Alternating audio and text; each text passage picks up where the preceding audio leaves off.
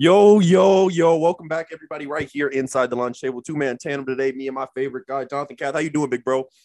I got beef with the NCAA March Madness Committee.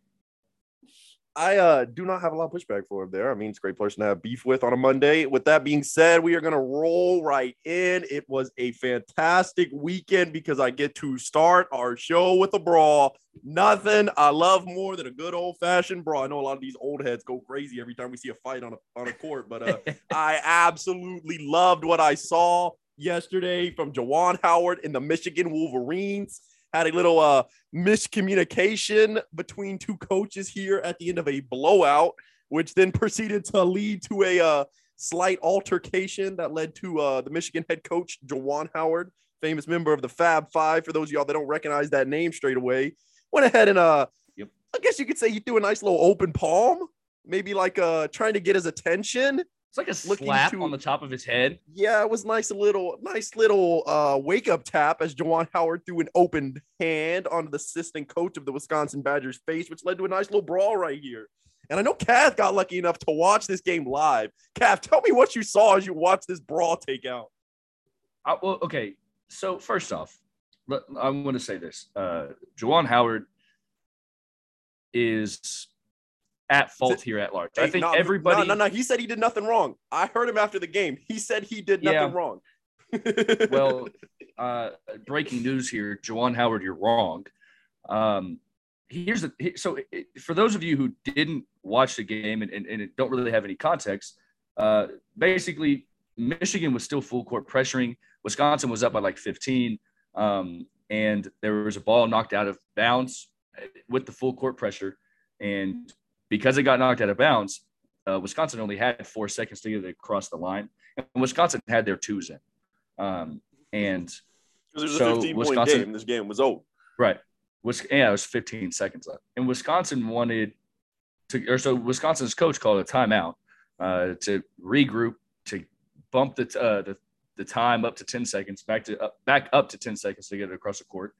And I guess to get guys into that haven't played and sit your ones down for sure, all of your ones, and maybe your sixth or seventh guys, sit them down so they don't get injured or something, which, by the way, I have no problem with that. I get – so Juwan Howard had an issue with that he called a timeout, which, I mean – I understand. I understand that, but at the same time – I understand it from both ways, though. Buddy, you're full court pressuring him. Yeah, exactly. So then if you're mad that he called a timeout because the game was over, then why are you full court pressuring when the game is over? It's a great question. I literally do not understand how, especially, and my thing is when you make a mistake like this, the best thing to say at the press conference is no comment until you have a clear understanding of your mistakes and your apology. And instead, Juwan Howard went up straight to the gun. He just went straight to the box. He was like, hey, let's do it. I want everybody in this room right now, open mic, no PR person, just me and my problems, man. And the thing I don't understand about this was I do not like the fact that this started with Juwan Howard. I can say I'm a very pro-brawl person, and that is because I'm a very pro-entertainment person, and this is great levels of entertainment. But unfortunately, it's different when it's coming from the head coach. This is just not a great look at a college program. You're struggling in a college. At a college where Michigan is a perennial college in the country in athletics in general, and you hit the nail right on the head. They're struggling to even get into the conversation of going to the tournament, and this right here could be what puts you out of the tournament. I agree. I think Greg Gard is the head coach for Wisconsin. That's his name. He put his hands on him first. I get that. Agreed.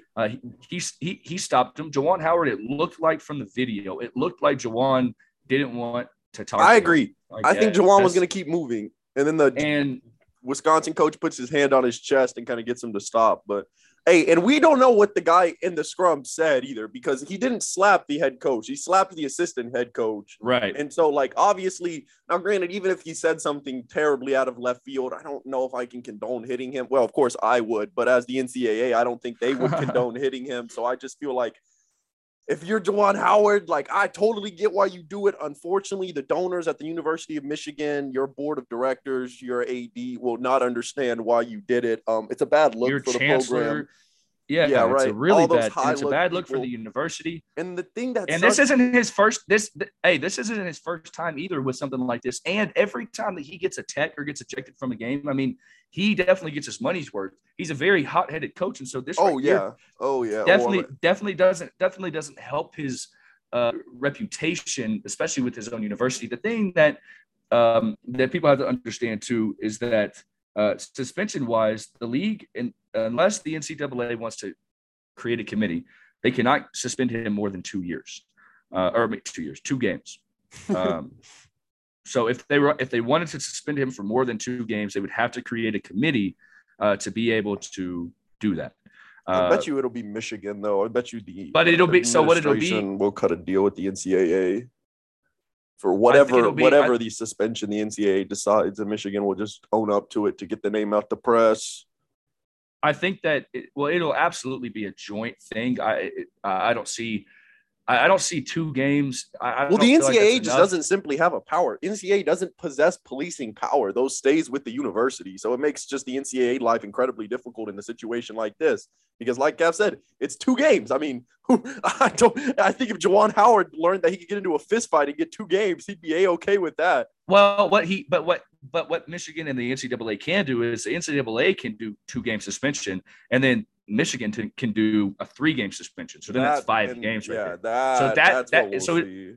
It'll be a joint suspension for sure.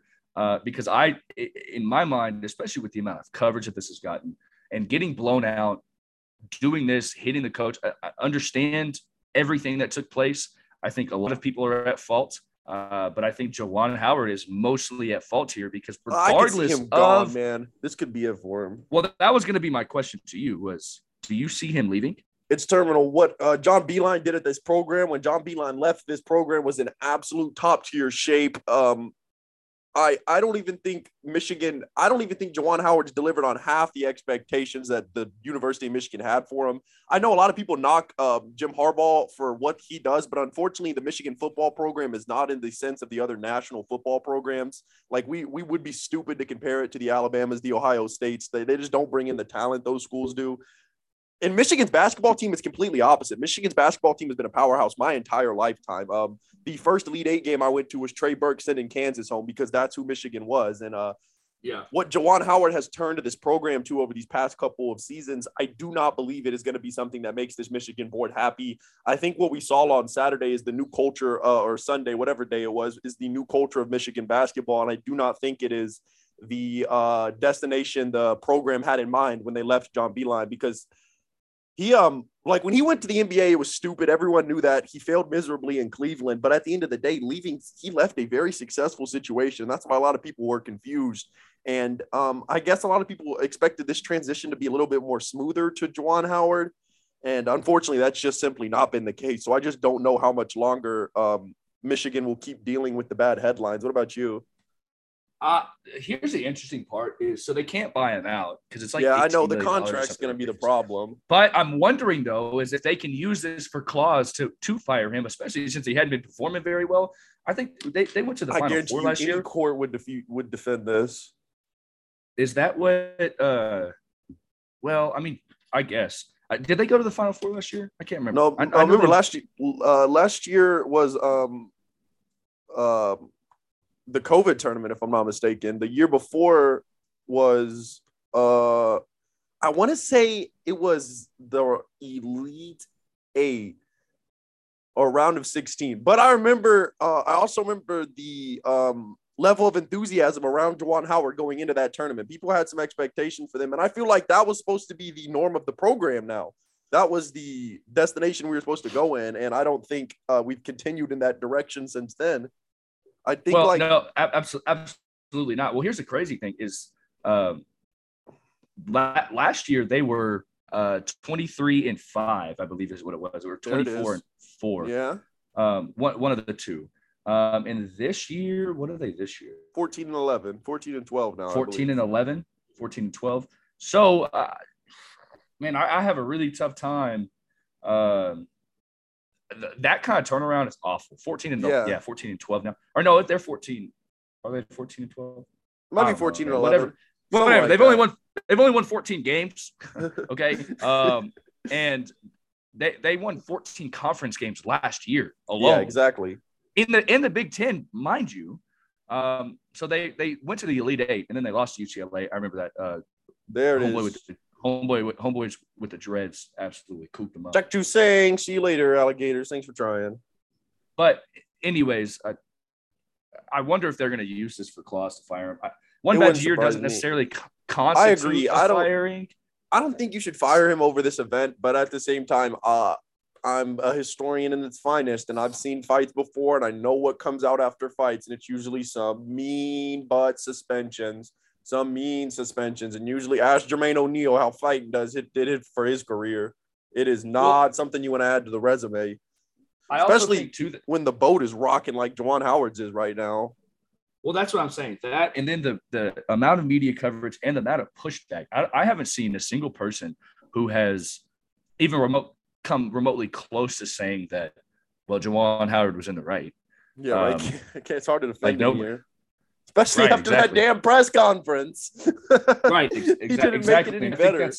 I think that's even worse for what he did there. So, but anyways, I don't know. I don't think that they'll fire him necessarily based strictly upon the fight. Yeah, I think. But if he does get fired, it'll be a combination of the fight and the text, and then obviously how poorly Michigan has done. I think Michigan walked into the year, I think, ranked like number 4 or something. Ridiculous. I do remember being ridiculously high ranked. I will not push you back there because they were in the Texas list of question marks in our AP top 10 at the beginning of the season. Yeah, they were 6, and then they jumped up to 4, and then they jumped up to 4 in November. It's because my Zags pantsed the life out of those Longhorns. They had no choice but to go up. But I agree with you. I think exposed by reality right here is what really happened to these Michigan Wolverines. Look at the schedule. I mean, good God. Listen, bro. Good God. Have we ever seen a team go from top 4 and then all of a sudden they lose to Seton Hall? They barely beat UNLV. I'm telling you. They lose to Arizona, and then all of a sudden they barely beat Tarleton. And at that point in November, they were already down to 20. I don't. Pantsed by an average UNC team, pantsed by a bad, you might push back on this to me, a bad UCF team. I don't know, man. And this is the part of being an athletic director. That stuff. Got to look in the mirror. You have to figure out if this movement is, you think, terminal for the program. Is he killing culture? Do you think we will ever return to winning vibes under this administration? I think so. It's not lack of talent. I will tell you that much. It ain't lack of talent. And that's the thing that I think is great about Juwan Howard is I think Juwan Howard has proven himself as the recruiter. Right. And so if you're going to fire Juwan Howard, it's got to be the argument on the court. And unfortunately, I think he just gave them that argument on Sunday. Right. I mean, like that's just going to be bad film that comes up in any contract negotiation he has ever. But right. There was other action going around NCAA basketball. Where you want to head next? Go ahead. Can we play a game? Yeah, let's do it. Okay. All right. Let's play a game. You're going to already immediately know what this game is. But I just want to I want to play this game. I'm going to list off. It's going to be 2 teams compared. Okay. Found it. I already know it. Can I guess now? and then at the very end, well, no, let's at least play the game. No. I'm down. And then I want to reveal at the end, and then obviously I want to guess. I want you to guess what I'm talking about, and then how far away these 2 teams are from each other. So here is it: Rikert versus Committee's top 16. Which, by the way, the committee did come out. They the last 2 weeks they've given their already top 16, their 1s, 2s, 3s, and 4 seeds. If you don't know, by the way, each seed, there's 4 teams. So there are 4 1 seeds, 4 2 seeds, et cetera, et cetera, et cetera. So Rikert versus Committee's top 16. One team is 2-3, 2 wins, 3 losses. The next team is 6-3. Top 25 wins. The first team has 3 wins. The second team has 7. Head-to-head, the first team lost to the second team twice. Once away, once at home. Injury problems all season. Yes, for both teams. Who are we talking about, Calvin? I want to say we're talking about Tech and the Baylor Bears. Yes, we are. Good job. Okay. At Good first, job. going into this conversation, I thought we were going to do Tech and UT, and then the records got me a little lost. I thought we were going towards the Bears there. Definitely not Texas. UT and Texas Tech are not even in the same conversation with college basketball. Unfortunately, we're going to get to that game later on. But what I just read off right there, in every single, in my mind, what matters to me most is wins, right? And then quality wins, good wins, hard wins. I agree. And especially head to head, right? Like head to head has to matter, right? What does the community call them now? Quad one wins? Yeah. So quality or quad one wins, quality one wins, whatever. And let me pull up this. God, the EPA should start using that term. I really like that. Quad win, quality one win. I really like that. Quality two win for your not so good win. Hell yeah. Bro, let me tell you, anybody labeled NCAA is usually a complete and utter moron, but I actually like that term. I'm not going to lie to you. Well, and by the way, I want everybody to know this, and I'm not just saying this because I am a Tech fan.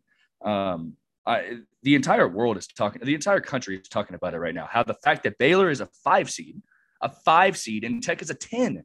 We beat them head to head. It would be, I would understand it if Baylor was an 8 seed. They were the last 2 seed. I would get that. If they were ranked number 8 and they were the last 2 seed, I would understand that. A little bit more than being 5. That means that they are the first 2 seed. That is ridiculous. That is ridiculous. And the fact that, and again, people don't understand this. So they're using metrics now. Oh man, which is crazy. So they're using, I mean, it's like a computer generated whatever. But first off, apparently that doesn't matter. Because the computer apparently does not generate head-to-head wins. They talk about net rankings and they talk about quality one wins and they talk about yada, yada, yada, yada, yada, which, okay, fine. Talk about it.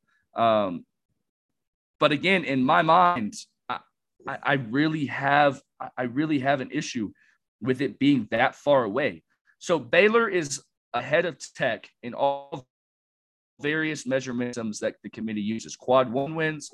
Baylor has 9, Tech has 7. Or Baylor is 9-4, Tech is 7-6. Baylor is ahead in KenPom, the KenPom rankings, T-Rank, Basketball Power Index, et cetera, et cetera. So that's why they're ahead. But what's important to me, just as important, if not more important, is the head-to-head games. And we go to Waco and beat the defending champs, the defending national champs in Waco, in their own house. You can say that it was over Christmas break. Doesn't matter. There were still Tech fans there. I was on campus during that time too. So that, and then we beat them whenever they come here. And we beat them convincingly. We were down at half and we beat them convincingly.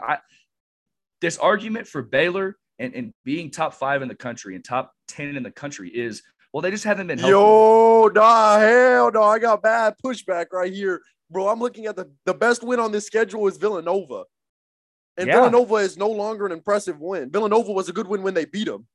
Because at the time, they were the 8th ranked team in the country, and Villanova only scored 36 points in that game. So if they beat Kansas at the end of the week, they have no good wins. Literally none. Like, this is about to piss me off. I was kind of cool at this conversation, but this is really about to piss me off because there is literally no good wins on. You cannot tell me Oregon is a good win. Shut the hell up. And by the way, I don't care. Central Arkansas, there are hell no. There are literally not one. They have not beat a single of the respectable Big 12 teams either. They've been swept twice by Tech. I mean, you're going to give them props for beating UT? They got mocked by Kansas. I watched that game. It wasn't even watchable. It was terrible. And I promise you they won't respond. They got drilled last time. Holy moly. Okay, now I'm a little upset. This is mind-boggling. There's nothing on this schedule. I don't even see 9 quality wins. I don't know where the hell they got that number from. Like, they're picking Big 12 teams. That's got to be it. Yes, I remember when I said it on the show a couple of weeks ago that every Big 12 game will technically be a quality one game on the road. And there it is. But listen, this is my issue though. This is my issue with with that got me hot. this. Not even so. If you take Tech's 6 losses that we have on the year, okay, the last loss that we had was to Oklahoma. That was a bad loss. We got blown out. Now, granted, Oklahoma shut the lights out of the gym, and they haven't done that all year yet, and they still have not done it after the fact either. We played them on the road. Okay, dropped a game there. You have to go back to Kansas State. In Manhattan, we traveled to Kansas State. That was our 4th game in 7 days. Every other game was a travel game, okay? Then we lose to Iowa State the week prior, or week and a half prior. This was before we beat Kansas and Baylor back-to-back. Yeah, we had 7 guys. Okay. Then you're going to go back to tournament play. Losing to the best team in the country? I'm not too worried about that. Right. Providence. It blows my mind. Providence was ranked number 8 this last week. Now they're 11. Okay. Which, by the way, that's why they're quality. You don't watch them enough. That's why they're 11. Yeah, and to be honest with you, the only reason why they were 8 was because they beat us head-to-head. But see where the AP does that, and then they don't do head-to-heads elsewhere. Okay. Anyway, that's besides the point. Gonzaga, the best team in the country. But who hasn't been mopped by him? No knock lost there. Lost to him by 14. And I don't. And by the way, mind you, man, this really pisses me off. Texas is still at 20. By the way. I just want to throw that out there. And the only reason they need to stay there because that's Baylor's only impressive win. Bro, right. Like if UT falls off the rankings, then Baylor's back to what? Villanova? Like that's their win? I think Villanova's good, but if that's your best win on the year, I don't understand. And in the Big 12, in the Big 12, you couldn't find a way to beat one of the good teams in the Big 12, but yet you're the best team in the country. That's my thing. How can you be ranked ahead of somebody? How can you be ranked ahead of Texas Tech and finish behind them in the Big 12 in the hardest conference in the country? How can you do that? Which, by the way, these resumes are simply not the same. This resume needs to be like the farthest you need to look on this resume are at 2 games because neither of these resumes are impressive enough to hop out the page. Neither of these teams have just whopped a large amount of quality teams. So let's just look at head to head. That's as far as we need to go. Since you can't make a case that Baylor has a signature win, I'll make a case that Tech does because you could say Tennessee on the road is something that a lot of teams wouldn't have done. And I just feel like the way you can make the case, you can make the case. The fact that we took Kansas to triple overtime, that was a better loss. It was a better loss for Tech than it was a better win for Kansas. And we were a minute and a half away of sweeping Kansas, Baylor, and UT on Kansas. Like that's the thing. Like you're because Baylor's if you would have told me mopped by them. Listen, if you would have told me heading into this year, and even still now today, it's crazy to think we swept the defending champions, Baylor. We swept UT, who was ranked top 5 in the country before the beginning of the year, and then we split with Kansas. That's to me, that is one of the best resumes. Phenomenal. You are phenomenal play away from winning that game too. That young kiddo from Kansas just took over. That had nothing to do with regular. Like that was just insane. I even watched that one. I remember there are not a whole lot of college basketball games that'll stick with me throughout the regular season. I still remember that kid's 3 to send it to overtime because that was ridiculous. And the fact that when I watched Baylor play them, it was over in literally 4 minutes. Literally 4 minutes, the game was over. The highlight of that game was the Baylor coach getting a tech. Like that, this is apples and oranges here, man. And I feel like the fact that you beat KU and them twice that's better than their entire resume. Resume. I want to blows my mind, bro. I want to read these off. I do want to read these off. So again, I'm going to explain this now, and then we'll get more into it as March closes in. Which, by the way, we're 2 weeks away from selection day. So the West, how the NCAA tournament committee, they released their top 16 teams. And so it's broken up. You have a 1, 2, 3, and 4 seed in 4 different places. So you have the West, Midwest, East, and South. Okay. So the West, as it stands right now, Gonzaga is the 1 seed. Duke is the 2 seed. Illinois is a 3, and Texas is the 4. Midwest, we've got Auburn as the second 1 seed, then Purdue at 2. They're the first they were the third 2 seed. Then we've You got see that Tech. Ivy dunk over the weekend? Holy moly! Yeah, Holy moly! And then we've got Tech at the 3 seed and UCLA at the 4. And then we move over to the East. You've got Kansas, Kentucky, Villanova, Wisconsin, and then in the South you've got Arizona, Baylor. Again, the first 2 seed. The first 2 seed. Purdue's resume is better than Baylor's. Duke's resume is better than Baylor. Duke beat Gonzaga. Duke beat Gonzaga. I feel like if you are one of the Kentucky's resume is better than Baylor's. Listen, I would argue to you that Illinois, Tech's, UCLA, and Providence record and Tennessee has a better resume than Baylor. Like that's a valid argument. And the fact that Baylor is ranked 5 in the country. That's what the committee said. They said Baylor is the 5th best team in the country. You know, I think this goes back to our Matthew Stafford conversation from last episode, bro. It's winners high.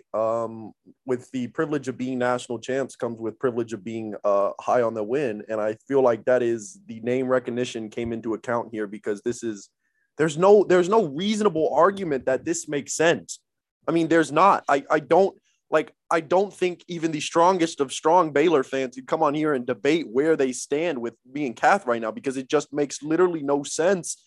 And I just got to go with winners high. I feel like that's the only answer. But even that feels like a stretch because that's 3 years ago at this point. Right. And listen, they lost to a bad Oklahoma State team. I don't know. Oklahoma State is effing 9-7 on the year, and they got absolutely waxed in Waco. Like I said, I wish I had an answer for you. In Waco. I wish I had an answer for you. I literally have no clue what the hell. What's Baylor's best win on the year? Genuinely, Villanova. I'm telling you, it's got to be Villanova. Villanova is the 8th ranked team in the country right now, 21-6. It's got to be Villanova. They haven't beat Kansas. They never beat Tech. The next highest team up here they beat is Michigan UT. State. Well, Michigan State. But Michigan State. But they beat them in November. Like, here's my thing though: is like apparently it looks like the committee and the AP poll are not paying attention to November and early December games, right? So the back half of December and then January and February and then now leading into March, if that's what we're going to focus on, which I don't disagree with, by the way, I don't put a ton of stock into November games and early December games. But if that's what we're going to do on the back half of December, okay, Baylor beat Oregon, Alcorn State, and Northwestern State. Then you go to January. Baylor's best win in January, Alabama. Alabama. They took Iowa State down to the wire in Ames. Okay. Lost to us 65-62. I think it's stupid, man. I really do. Congratulations. Best win in February. Well, I'll tell you what their worst loss in February was: getting absolutely blown off the court by Kansas. That's that. Their best win in February so far is against UT, which, mind you, by the way, UT has an opportunity, and I mean this in the most sincere way. UT has an opportunity to lose to West Virginia because they're playing them in West Virginia, Baylor, and Kansas. That's 3. They have an opportunity to lose 3 out of their next 4 games. If they do that, yes, it's impressive. If they do that, Texas is currently 4th in the Big 12. They're 8-6 in conference. They're 19-8. They'll go 20-12 on the year. Watch them still get in, man. Watch them still get in with Texas's best win. I told you that. Kansas. I don't understand it. I get the national brand and I get all that crap. Trust me, I do. I know that. But at what point are we going to put this? Is not. And I saw somebody on Twitter say this. It's like, well, it was a Tech fan. They were saying, well, this is just like Cincinnati. We just don't get the recognition.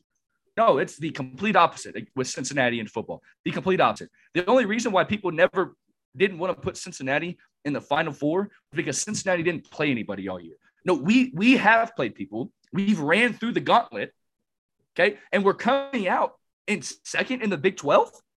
Yeah, right. I mean, come on. And sweeping Baylor, sweeping UT. You have a serious chance to win the conference with the game. Now, granted, you have to get a little bit of help, but I don't think the conference is good in wraps. And I feel like the fact that I just feel like it's blasphemy. That's the only word to use. I mean, the conversation was just idiotic. The fact that they believe it's not a resume conversation. There's no way they got to that conclusion with the Baylor Bears off of a resume. I refuse to believe that because No. like we broke it down for you, it's impossible to get there. But with all that being said, I'm going to slide us towards the national basketball. Go ahead. You got one more? Yes. Got a little bit more college basketball stuff. I know I was ranting. What you got?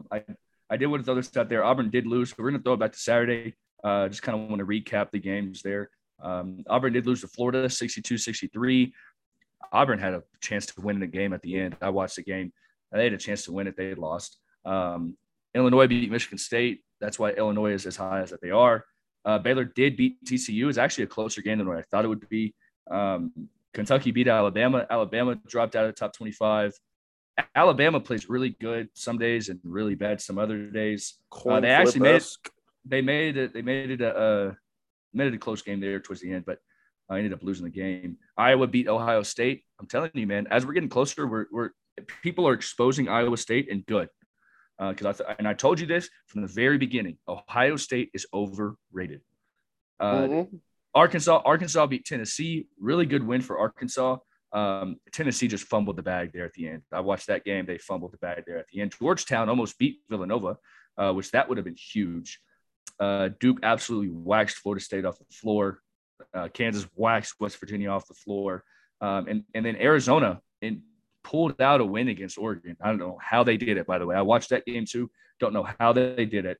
They just keep finding ways to win, man. Just keep finding ways to win. And throw it over to Sunday. Providence beat Butler in an overtime win. Don't know how Providence won that either. Seriously. Houston beat Wichita State 76-74 in a double overtime game. That one was a game. It was, and you're telling me right now Houston is a top 15 team in the country? No. Anyways, obviously they should have lost, man. That Wichita State kid smoked that layup, but coming down end of regulation to really bite them in the butt, man. But good win for Houston. Good win. Wisconsin beat Michigan, obviously, like we said, with all that crap that went on. So Rutgers, you know how I was talking about Rutgers, right? And how they had that 4-game stretch right there where they beat Michigan State, Ohio State, Wisconsin, Illinois. The fun came to an end. Yeah. So I know, but I just out of curiosity, where do you think that Rutgers is on the AP top 25?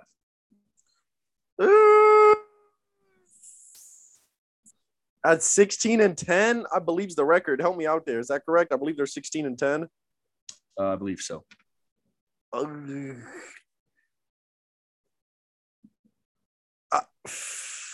Picking up votes for maybe to go as high as 23. Me, I don't know, man. I just feel like we get so high on wins. For me, maybe 4 straight though. 4 straight wins. Where do you think they ended up? Which, by the way, I lied. Alabama State. They actually moved up a spot after their loss. Crazy. But anyways, where do you think that they ended up? I'm willing to bet they didn't hit the poll. Correct. They did not hit the AP poll. Yeah. After those 4 straight wins? At 16-10, though, I kind of agree. Me? At 16-10? Don't get me wrong. I don't disagree. I don't disagree with that. But Iowa's in the top 25 and they're 18-8. That's fair. And Alabama is 17-10. Alabama is 17-10. Now the Alabama one, I'll give you the same because very coin flip-esque. I mean, do I understand? Michigan, yeah, but listen, they play in the Big Ten, buddy. They beat Michigan State, Ohio State, Wisconsin, and Illinois back to back to back to back. And then actually, it's 6 good wins. It was a close-ish game at halftime with Purdue, and then they Rutgers was coming back towards the end too. Rutgers scored 36 in the second half, and Purdue scored 39. Well, so remember, and they got and that's the 5th best team in the country. On against, I want to say it was Northwestern, that game win them. I can't remember when that was. Yeah, the February 1st game when they lost by a point. Yeah. The shot at the end. Like I said, it could go either way for me. 16-10 is a little bit of a bump, but at the same time, you've got an argument at 17-10 with the Alabama team still being in the AP poll. So that's ridiculous. I could certainly see your argument. I just St. Mary's I too. don't. We know who St. Mary's is. They're gonna go up and get waxed by Gonzaga twice a year. I don't like that one. Hey, by the way, so that Texas game, yeah, that Texas game that Tech played over the weekend was absolutely crazy. It was crazy. There were airball chants going on whenever Texas would shoot an airball. There's an airball chant that went on in Texas building. Isn't that crazy? It's sad, man. It really is. Isn't that? It's just. We had a large taste of realism on Friday with that program, and I feel like that is exactly what you got over the weekend too. But 7,000. There were roughly 7,000 Tech fans there, and there were defense chants going on in Frank Erwin Center in Austin, Texas, when UT had the ball. I'm telling you, bro, they are very much the Los Angeles Rams of college basketball. They you know what's crazy, bro? They put mics in the student section so their voice is louder. Did you? Yeah. Let me re-say that. It's one of my least favorite strategies, bro. It's just so stupid. If you do not have noise, embrace the fact that you do not have noise, bro. It drives me so insane. I hate nothing more than fake noise, bro. It drives me absolutely insane. Listen. They hit 88 decibels with the mics in the stadium. By the way, with the help of Texas Tech fans there. 88 decibels. You want to know what we hit in Lubbock whenever Texas came? Which, by the way, we don't have any mics in our student section. Got to be 100, huh? Oh, buddy, plus 15. We had 100. It was 115 decibels. Yeah, I don't doubt again, 120 decibels is a plane taking off. Just want to throw that out there. Yeah, once you hit 110, you enter Seattle, Kansas City range. That is very loud. We do not possess a lot of ridiculously loud stadiums on this side of the water, but once you hit 115, we got a couple that do some noise. One of the I think craziest experiences you can get as a sports fan is just going to a deafening crowd, because it is just absolutely insane. And your ears are still ringing after you leave. Shout out. Probably the craziest of my lifetime was the playoff game in the Alabama fans, the 80% of that stadium that was red. And that was the same way. Traveling fans, like he talked about Tech, 6,000 people or 8,000 people in the UT arena. Like, that is when you can take your show on the road, that is when you have figured out the formula. And that is just like I said, it's a slap in the face of who UT really is. But like I said, those programs, USC, they're not ready for that conversation. Bro, USC might be changing. USC might be changing. Go ahead. I was reading their message boards and UT's message boards, and they were mad. They were embarrassed. Yada yada yada. I'm chuckling the whole time, and they were saying this is our national championship. Whatever. Shut the hell up. Shut up. This is not our national. Yeah, you definitely got a chance to win Big 12 tournament. So I don't know what they talking about, but that's neither here nor there. We swept y'all. Shut up. Yeah. We can move over to the NBA now. They're gonna send both of their coaches on buses out of there. Your guy and Sarkisian just team up together to ride out of town, head off into the sunset. Anyway, they hired the wrong coach, bro. Bro, they don't hire. They're just idiots, bro. The highlight of Steve Sarkisian's career has been taking photo shoots of his wife, but that's neither here nor there. Moving us over to the NBA. By the way, his wife's absolutely beautiful. That was not a shot at her. She is a 10 out of 10. I love every single one of those photo shoots. But anyway, moving on over. NBA action, All-Star weekend. God dang, Saturday and Friday were terrible.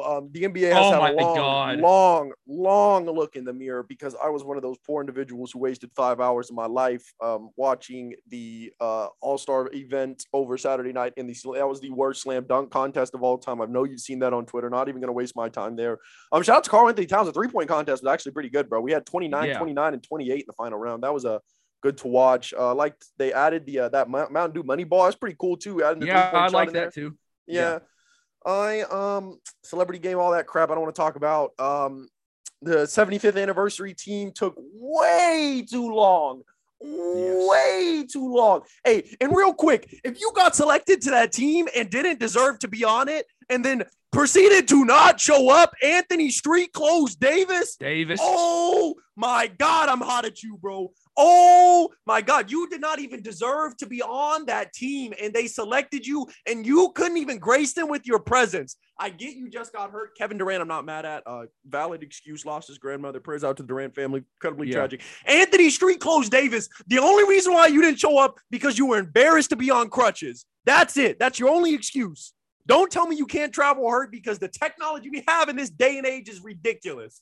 That just, oh man, that ruffled my feathers. Now, granted, had a couple of those guys who didn't turn because they had passed away. Prayers out to those guys too, legends in the game and all that. But Anthony Street Clothes Davis, you had absolutely no excuse not to be there. When I saw that picture of your face, pissed me the hell off. Karl Malone, people like you, the guys who chose not to go over personal beef was absolutely ridiculous too, kind of pissed me off. But neither here nor there. Let's get off of that. I don't care about the 75th too much. The game, bro. Please tell me you watched the All-Star game. We talked about it on Friday, and it delivered again. The fourth quarter was phenomenal, and did the show that Steph Curry put on. Holy shit, man! That's what I was about to say. 50 points, 5 rebounds. He had 16 threes. He was hot. He got a little cold at the back end as they started shooting the back end. Stuff. Yes. At one point, he was 15 for 21 in this game. Yeah. He was 15 for 20. I was literally sick watching it. Like, I just could not believe what was going on. I get the fact that they didn't play a ton of defense in the front half of the game. I get that. But the fact that you still made those crazy shots and you were turning around and running back before the ball was even close to going in. The confidence that they got. Listen, I think that the NBA All-Star game did wonders. Oh my gosh. This absolute wonders with this.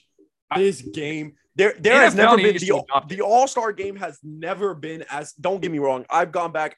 Y'all know I love my history. I've seen the 95, 84, some of these legendary All-Star games. They are nowhere close to as competitive of the fourth quarter of the current All-Star games, because I don't know what the hell it is.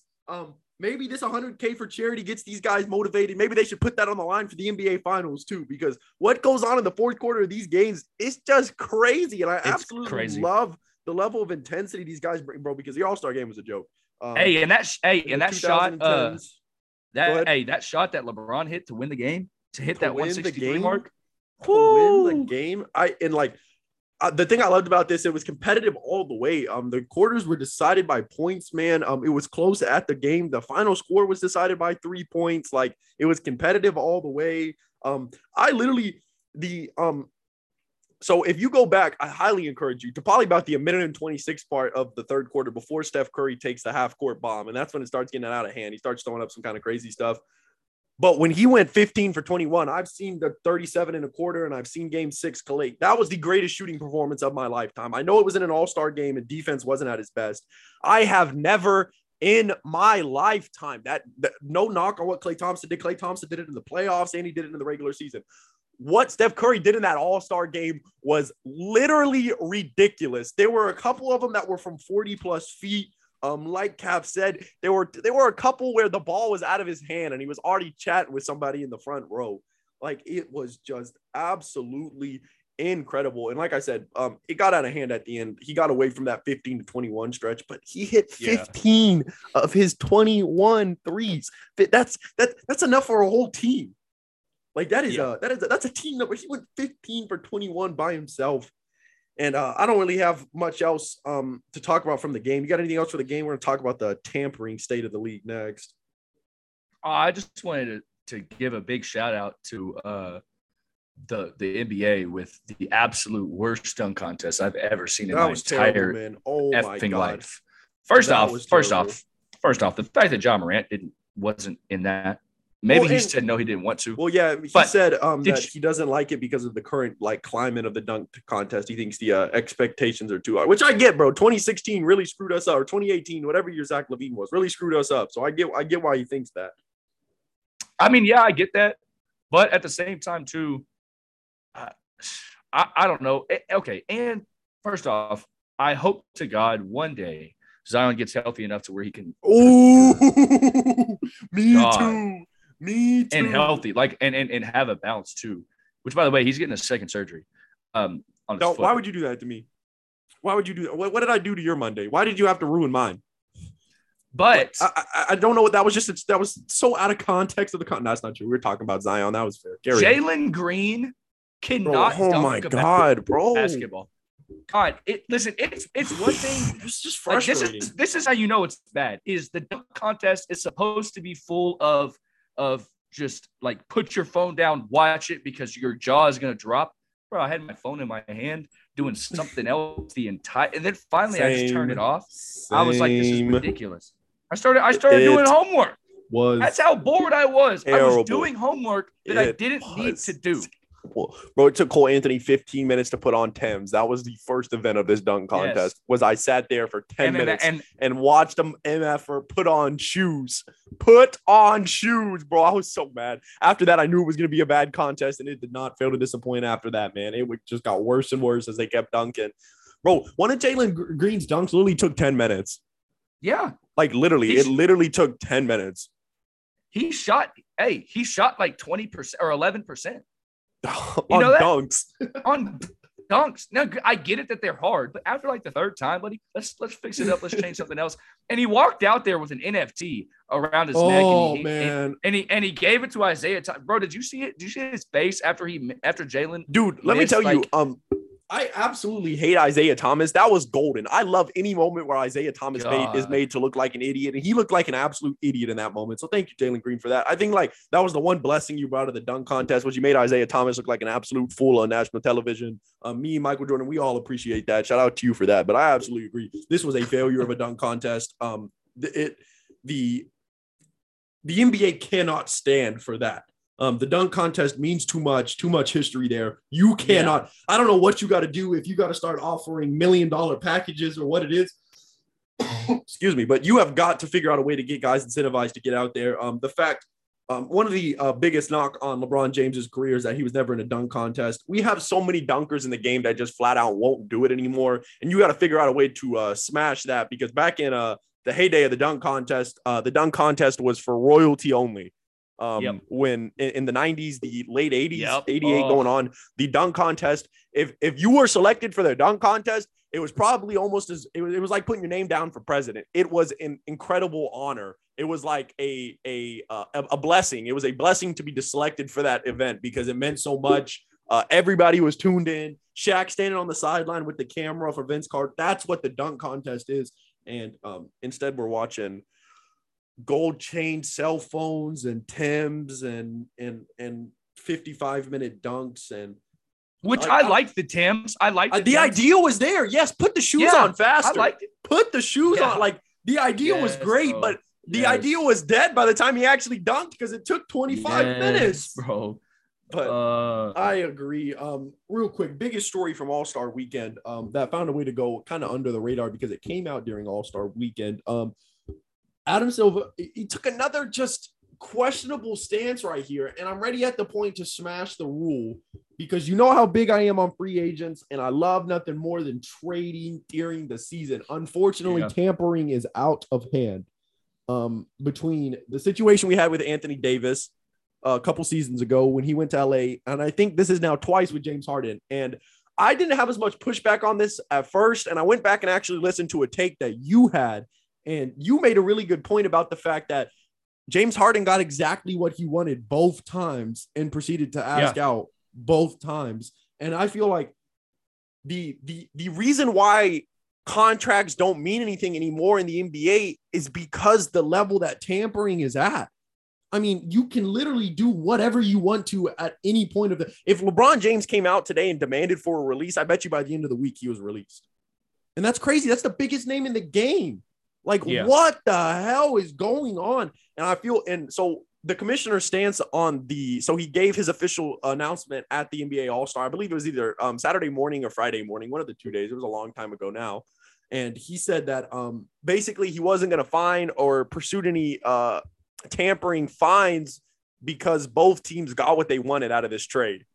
That was the official. But that doesn't mean anything, though. I do not think Kath can be any more clear on that take. That means literally nothing. That'd be like what saying, does that mean? So Kath comes and robs me, right? And he takes $1,000 from me, and he makes $1,000, but then I get paid from the insurance company $1,000. So who cares, right? Like, I mean, I got my $1,000. Kath got his. Everybody wins. No big problem there. Why have the rule? Why have the rule? If you are not going to care about the rule, bro, I would love nothing more than for NBA players to hop on Twitter and tweet out, hey, Jonathan Kath, you trying to come link up with me on the Dallas Mavericks? On a Wednesday in the middle of the regular season. That would be high value, incredible entertainment. But unfortunately, you don't let that happen because we have tampering rules in state. And instead, we let, and now I'm going to show you how unbiased I am. We let Luka Doncic run around the entire All-Star break recruiting Luka Jokic for 3 days. He spent the entire break doing nothing more than recruiting Nikola Jokic. And now I should love that one, but unfortunately, we're crossing a little bit of my golden circle here as we start trying to tear apart the Nuggets. How in the name of God's sake is that allowed? The only reason why those conversations are mainstream right now is because they aren't in English. Draymond Green in the middle of the All-Star game on TBS said, I'm listening to Luka and Nikola talk about teaming up, man.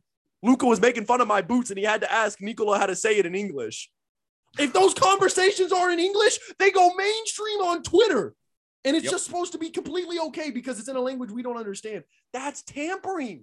Why have the rule if you're not going to enforce the fact that James Harden can just wake up on a Wednesday and go tell his agent, hey, leak something about me wanting out of Brooklyn. I'm tired of being here.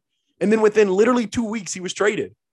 Within literally 2 weeks, he was traded. I don't even know what to say. Go ahead. Let me get you. My thing about it is really what you said is why have the rule going to allow it to happen. Yeah, and let's not play dumb here. Okay. Let's not play dumb. Adam Silver knows exactly right. I mean, he knows. Everybody knows.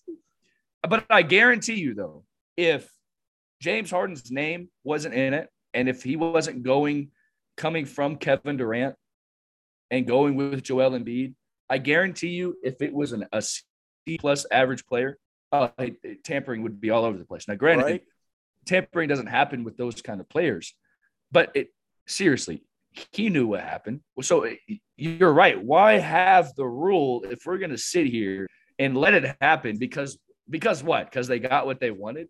And tell me it wouldn't be high level entertainment if we destroyed the rule. That would be pretty high level entertainment. Like, why not just go all the way there? And this isn't the first time that tampering has happened either. Don't get me wrong. LeBron James, his first two titles are built on the back of tampering. They literally spent 4 years tampering, and David Stern did not a damn thing about it. Okay, now I'm about to get hot again. LeBron James literally came out and admitted they drew this plan up in 2006. When he re-signed, he admitted they drew the plan up 4 years later. In 2008, they reconvened to make sure they were all still on the same page. That's the definition of tampering. That's like the biggest tampering clause of all time. I want to throw this out there. Let me hear it. I want to throw this out there. I can speak for myself, and Calvin, you probably agree with this too. It's not that I don't like tampering. Right. Just don't have the rule then. I mean, like if you're going to allow it to happen, that's fine. That's fine, by the way. That's fine, by the way. And to be honest with you, nothing would change whether you kept the rule or got rid of the rule because you don't do anything with it.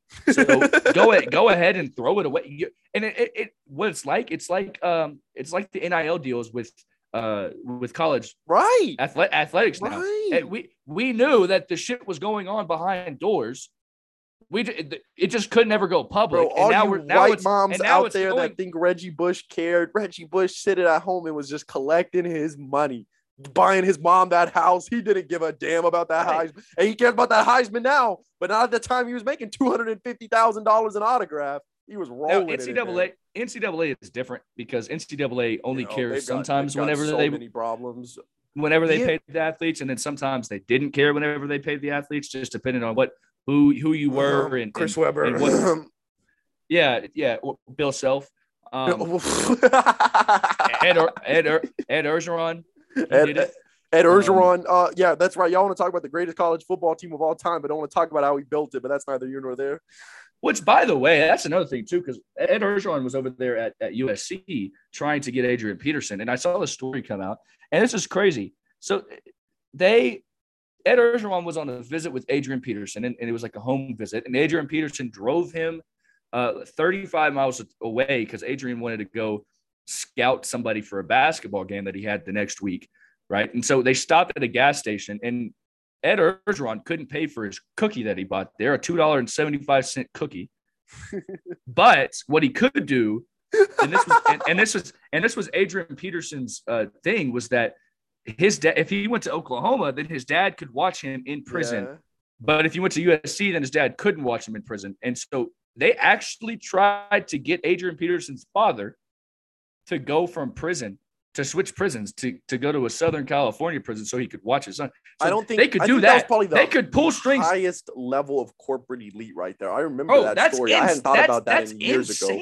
That's insane. The fact that you can move somebody. And they got damn close. The paperwork got approved in California. Yes. The paperwork got approved. Now, granted, Oklahoma said no, but those wokesters out in California said yes. They got close. That's the craziest part. Crazy. That's what I'm saying. That's crazy. And the fact that you can't do $2.75, buy them a $2.75. Couldn't fill the tank up with gas, right? Exactly. Anyways, that's besides the point. Back to tampering. It's not that I don't like tampering. To be honest with you, I do like it. I think it's fun to watch other people go on there. And, I love some teams. Love them. Because I like recruiting in general. Yeah, right. I love recruiting. Right? I like it in high school, college, and the NFL or the NBA or the MLB. I like the recruiting aspect of it. It's fun. It's very entertaining. But they just take the rule away. Like, what are we doing? And again, everybody knows it happens. But I think this is kind of a message that can be sent unilaterally up the board, though, because I think this goes all the way down to school choice in high school, going all the way up to tampering needs to be dissolved in the NBA, because think about it. We know it goes on every single level. Like you just said, that was a great point. I didn't even think about it until you said that. But this goes on, even going back to the high school level. I mean, you remember coaches giving you offers to play at different high schools in high school. And at the time as a kiddo, you think, you just kind of laugh it off. Yeah, you know what? Yeah, right. Dallas Christian, Rowlett High School. You're a public school too. Yeah, shout out. We'll put you on blast right there. But anyway, as a high schooler, you just kind of chuckle it off. But at the end of the day, that's illegal. And your parents highlight it for you. They're like, hey, yo, Calvin, I don't know if you want to go to jail for switching high school. I mean, you don't even go to high school. And I'm like, yeah, it's a pretty damn good point, Pops. Appreciate you there. And so when the fact that we're still arguing about this, I think that's a great point unilaterally, man. It's just college. I feel like now, granted, you might have some problems with the transfer portal, but I don't think the transfer portal is a result of NIL. And so No, transfer portal is not a result of the transfer portal is a result of whenever they changed the rule of being able to switch or gave them the year. Mile. I think the first time transfer rule you could play the next year. That's when it blew up, and everybody wants to say it's NIL's fault. It's not NIL's fault. It's the NCAA's fault. I mean, right now in college football, and I want people to realize this because this is what people don't realize with the transfer rules. So, if I transfer before, what's the week? I think it's week 5, right? Or is it week 7? It's something like that. It's the mid-season point. If I transfer before the mid-season point, I can still suit up in the same season. Right. In the same season. That's basically like getting traded in the middle of the year. And now, granted, what's even crazier? Go ahead. This out. This is a little side story here. Jalen Tyson, he committed to Texas, right? For basketball, and he goes and plays with Coach Beard. He plays 7 games or 8 games. Yeah, he plays 8 games. And on his 7th game, and on the 6th and 7th game, he had already told Beard that he was leaving and he was going to go to Texas Tech. Beard played him on that 8th game, so he couldn't go to Texas Tech and play. If Jalen would have played. If Jalen would have only played 7, if he would have only played 7 games, and this is coming straight out of Jalen Tyson's mouth, by the way. I had a conversation with him. This comes straight from his mouth. If he wouldn't have played that 8th game, if Beard wouldn't have put him in, he could have came over to Texas Tech whenever he did and started and suit up and played. But let me tell you something. That should be more of a public story. That's actually incredibly disgusting. Jalen Tyson even. Here's the thing. He knew that he would have to sit out a year and still wanted to leave that program to come over here. I actually think that should be the point. We're going to make this our final take before we get out of here because that story kind of rubs me the wrong way. The fact that this is the same thing I talked about last episode when I went ballistic on UT, the fact that their safety transferred to Sam Houston State. Damn, I should have gone home and mapped that name. I still don't have that name in front of me. And that is the state of this program. I think Steve Sarkisian is having the same demons in the closet that Chris Beard is having. These guys, bro, and now you had this conversation. Granted, you didn't ask this direct question. He lied to those recruits. There's no way around that.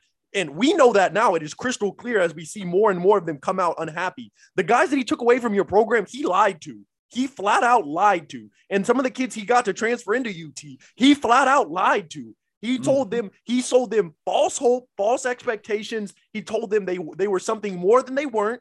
And because we knew they weren't the 5th ranked team at the start of the country. Kat, let's go back to what was it? The first week of college basketball when they played Gonzaga. I think I took Gonzaga by like 42. And then I think you took them by like 48.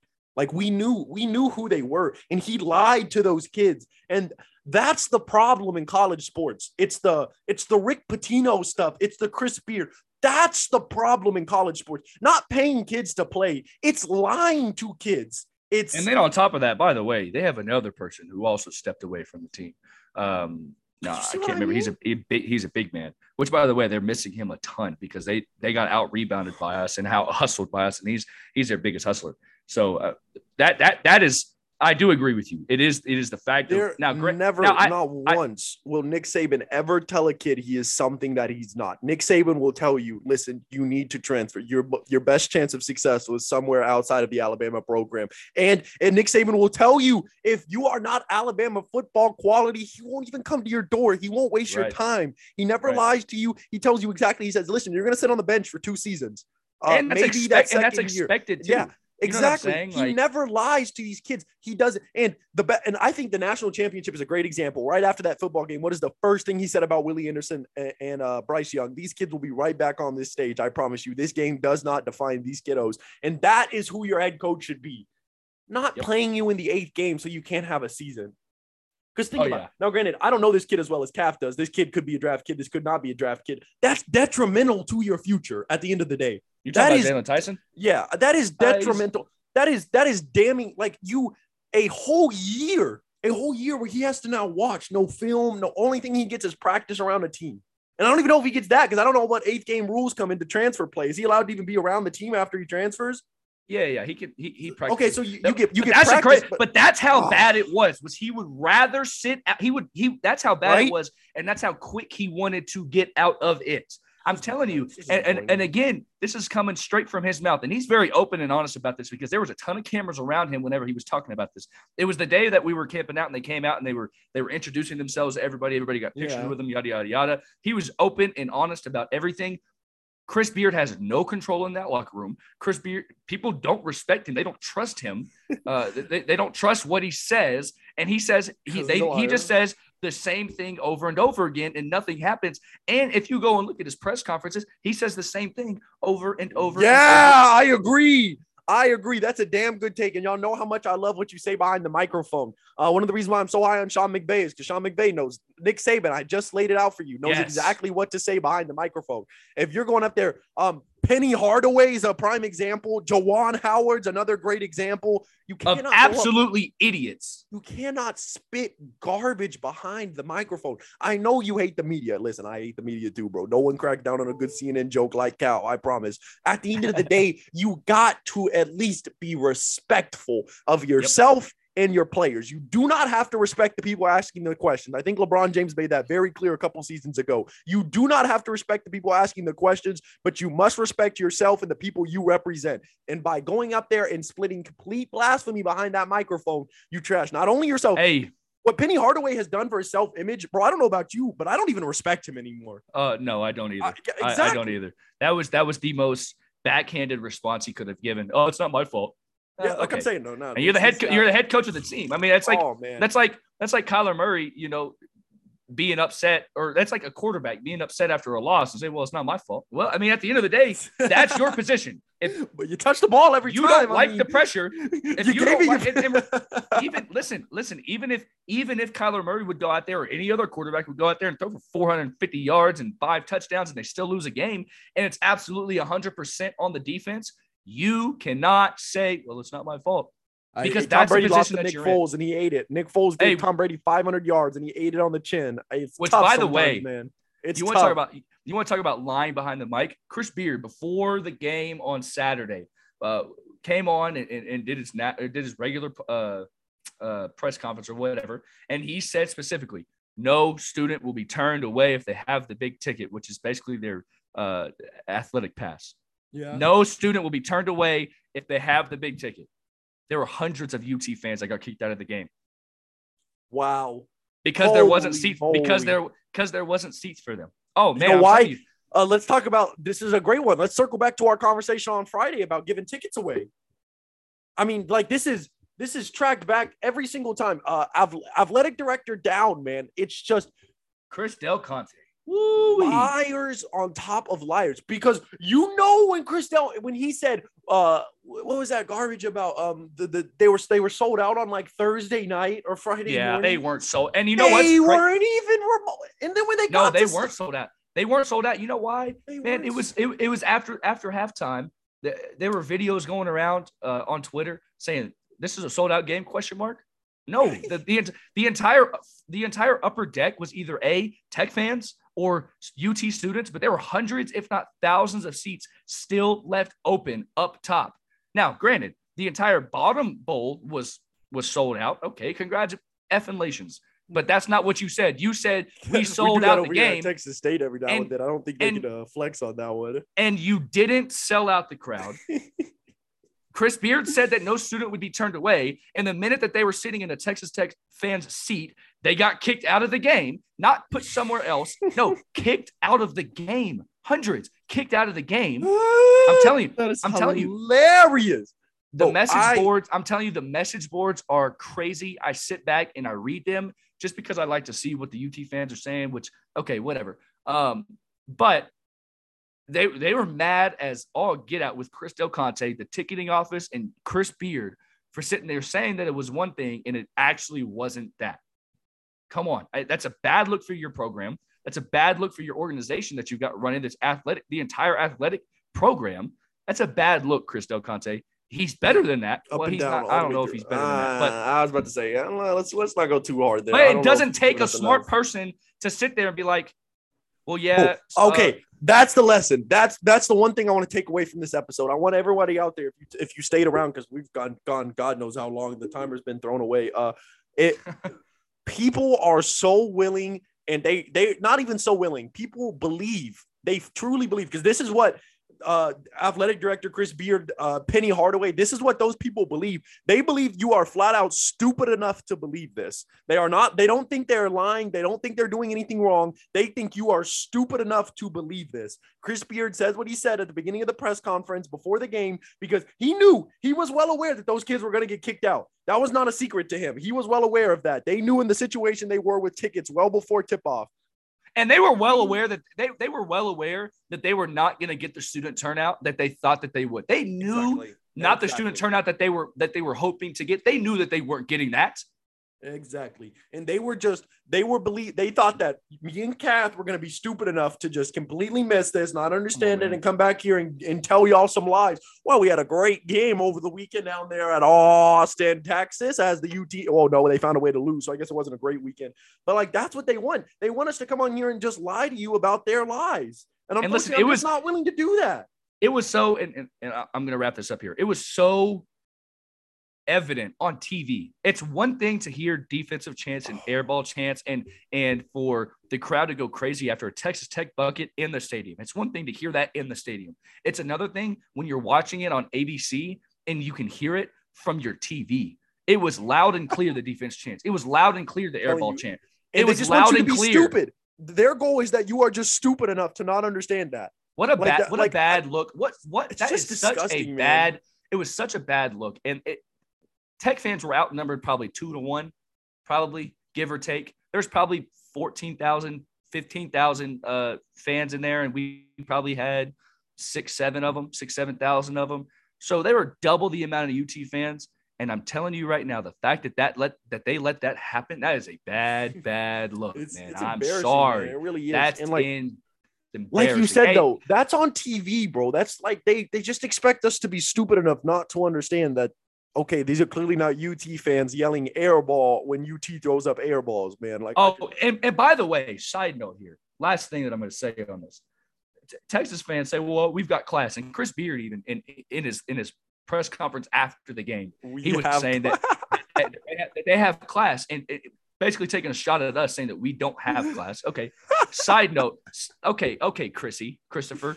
Shut up. You don't. Here's why I know you don't. They put it on TV twice of two fans flipping off Tech fans and flipping off Tech players. Then you have Benson. Shout out to Avery Benson. Check this. You want to hear this little story right here? Avery Benson follows Chris Beard everywhere he goes. He was out here, actually. He was a Tech student. He was a basketball player. Didn't play much. Goes out and goes I know exactly who you're talking about. Goes with that ugly-ass hair.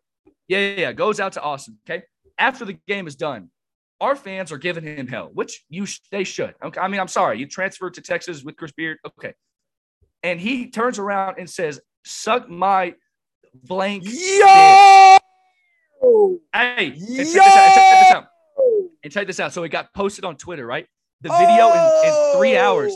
In 3 hours, the video had 65,000 views. And one of our kids called him out for it. Let me hear it. And said that he cheated on his fiance.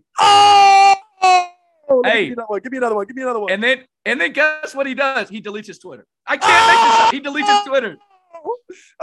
Twitter's deleted. Listen, you can't go and find his Twitter. It's deleted. MIA. He is missing in action. The man is nowhere to be found. Oh my gosh. Hey, my loser of the weekend. What's the kid's name? Say his name before me. Avery Benson.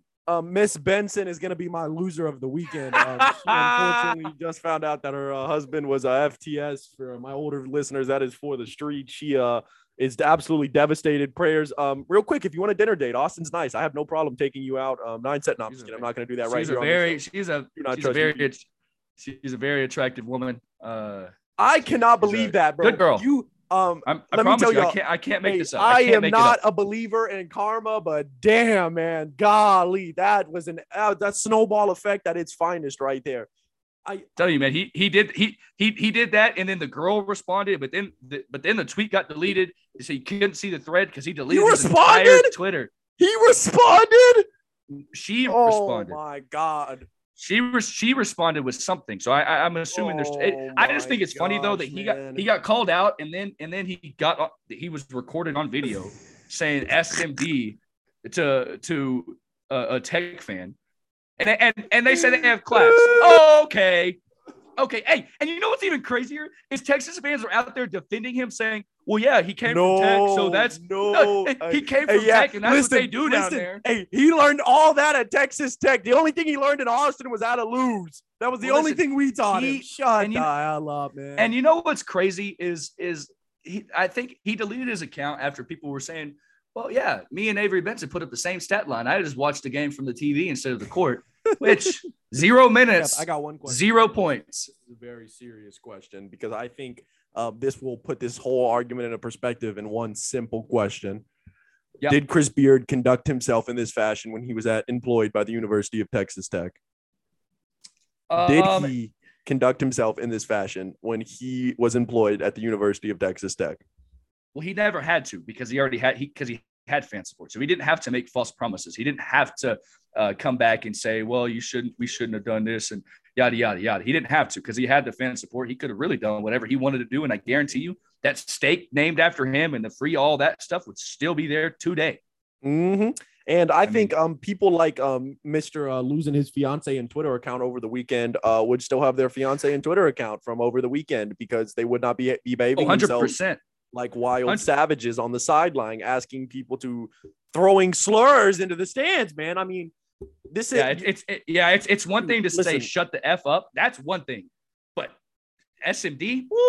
There are two people on this planet who are allowed to say anything they want to anybody in the stands, and their name are Ron Artest and Dennis Rodman. If you are not one of those two people, you cannot say whatever you want to whenever you want to. And unfortunately, that's just the world we live in. Especially since you didn't take your shooting shirt off. He recorded 0 minutes. Like, you can't talk trash. Okay, now that's even tragier. You don't play. He said he didn't even take his shooting shirt off. No. Never you know what's crazy? Layup lines, man. If you look at the video, he still has his shooting shirt on in the video. I don't even know what number he is, man. His fiance doesn't even get to see his number one last time because he's wearing what ugly shooting shirt they're wearing. They're probably wearing like a horns down shooting shirt themselves because they've lost all optimism in that locker room, if we're being honest. I really do. I really think if you look at Chris Beard's behavior from the last year at Tech, even going back to the national championship run, I saw him as a high class, respectable individual. That's how I picture Chris Beard. Now I see him as a serial liar who can't get the narrative right. And I feel like when the narrative is never bad. I feel like this is a really golden rule to remember. The narrative is never bad unless the narrative changes your principal thought of who someone is. Yep. If the narrative changes who, and I feel like that applies for every sport. You can take that for politics, take it to cooking class. Hell, if you have a story that changes the pre-existing narrative of who you are, it is detrimental to your character. And that is Chris Beard. Every single one of these narratives changes who we think Chris Beard is as a person. Because like I said, I had, even if you go back to the beginning of this show, before the season started, I at least saw him as respectable. I at least had respect for him as an individual. I didn't like the move. It was low class. I get that it was his alma mater and all that, but I at least respect him as an individual. I don't even do that now. The continuous lying to the fan base is ridiculous. The fact that he's now lying to his own fans, like that pre-conference or that pre-game presser, that lie wasn't to Texas Tech fans. That was a lie to UT fans. Yeah. And that's just incredible. And we already knew that it was BS anyways. All right, we can get out of here now. We've ranted this entire episode today, bro. You need to name it like I don't know, because it has been a hot one.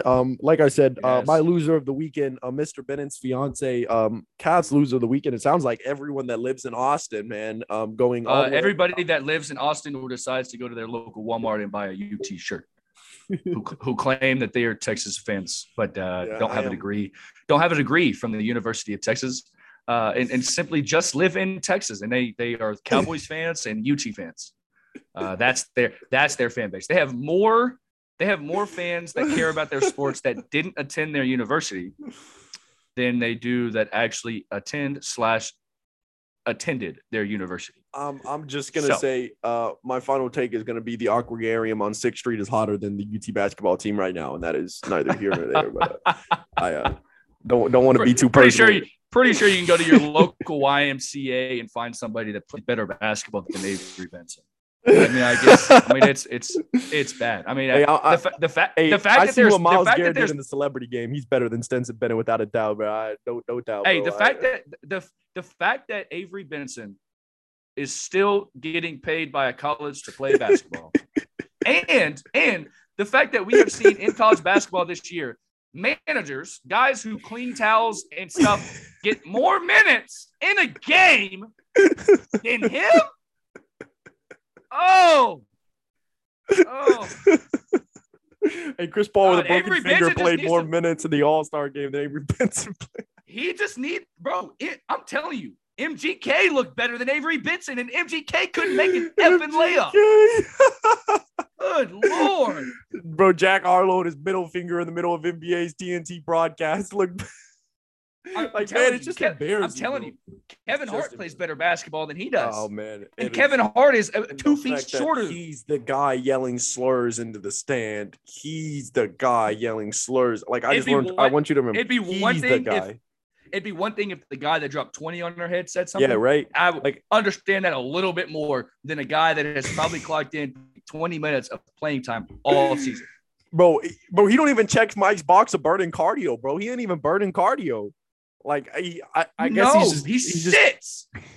His back has to hurt, right? Like his rear end. I was thinking about those knees too, man. Like, golly, that is uncomfortable. With all of that being said, man, this has been one of the most electric episodes we've given. Yes. This was hot from open to close, going all the way back to Juwan Howard in the first minute. This has just been a hot one. So y'all do me a favor, do all that fun stuff we always talk about on Twitter. Check us out. Guys, every single one of y'all that is listening, I'm so proud of you guys, man. Numbers last week were absolutely phenomenal. Crazy. One of the best weeks we've seen in a long time, man. I am so proud of you guys. Please, let's do it again this week. It would make me absolutely thrilled.